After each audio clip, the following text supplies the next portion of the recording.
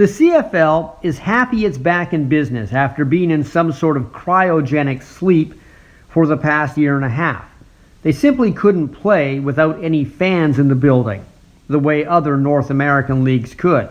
The TV money in the CFL isn't big enough to support it without people showing up at the games.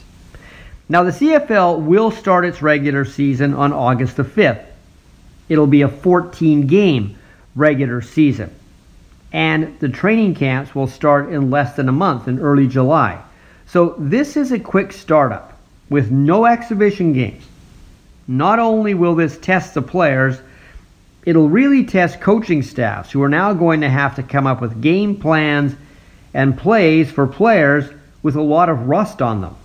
They will also have to manage these players to avoid injuries, because that is a big danger right now with a lot of guys having not played in almost 2 years. You can work out as much as you like in the gym and run all day if you want, but that kind of working out is vastly different from when you start to actually get hit by other big men.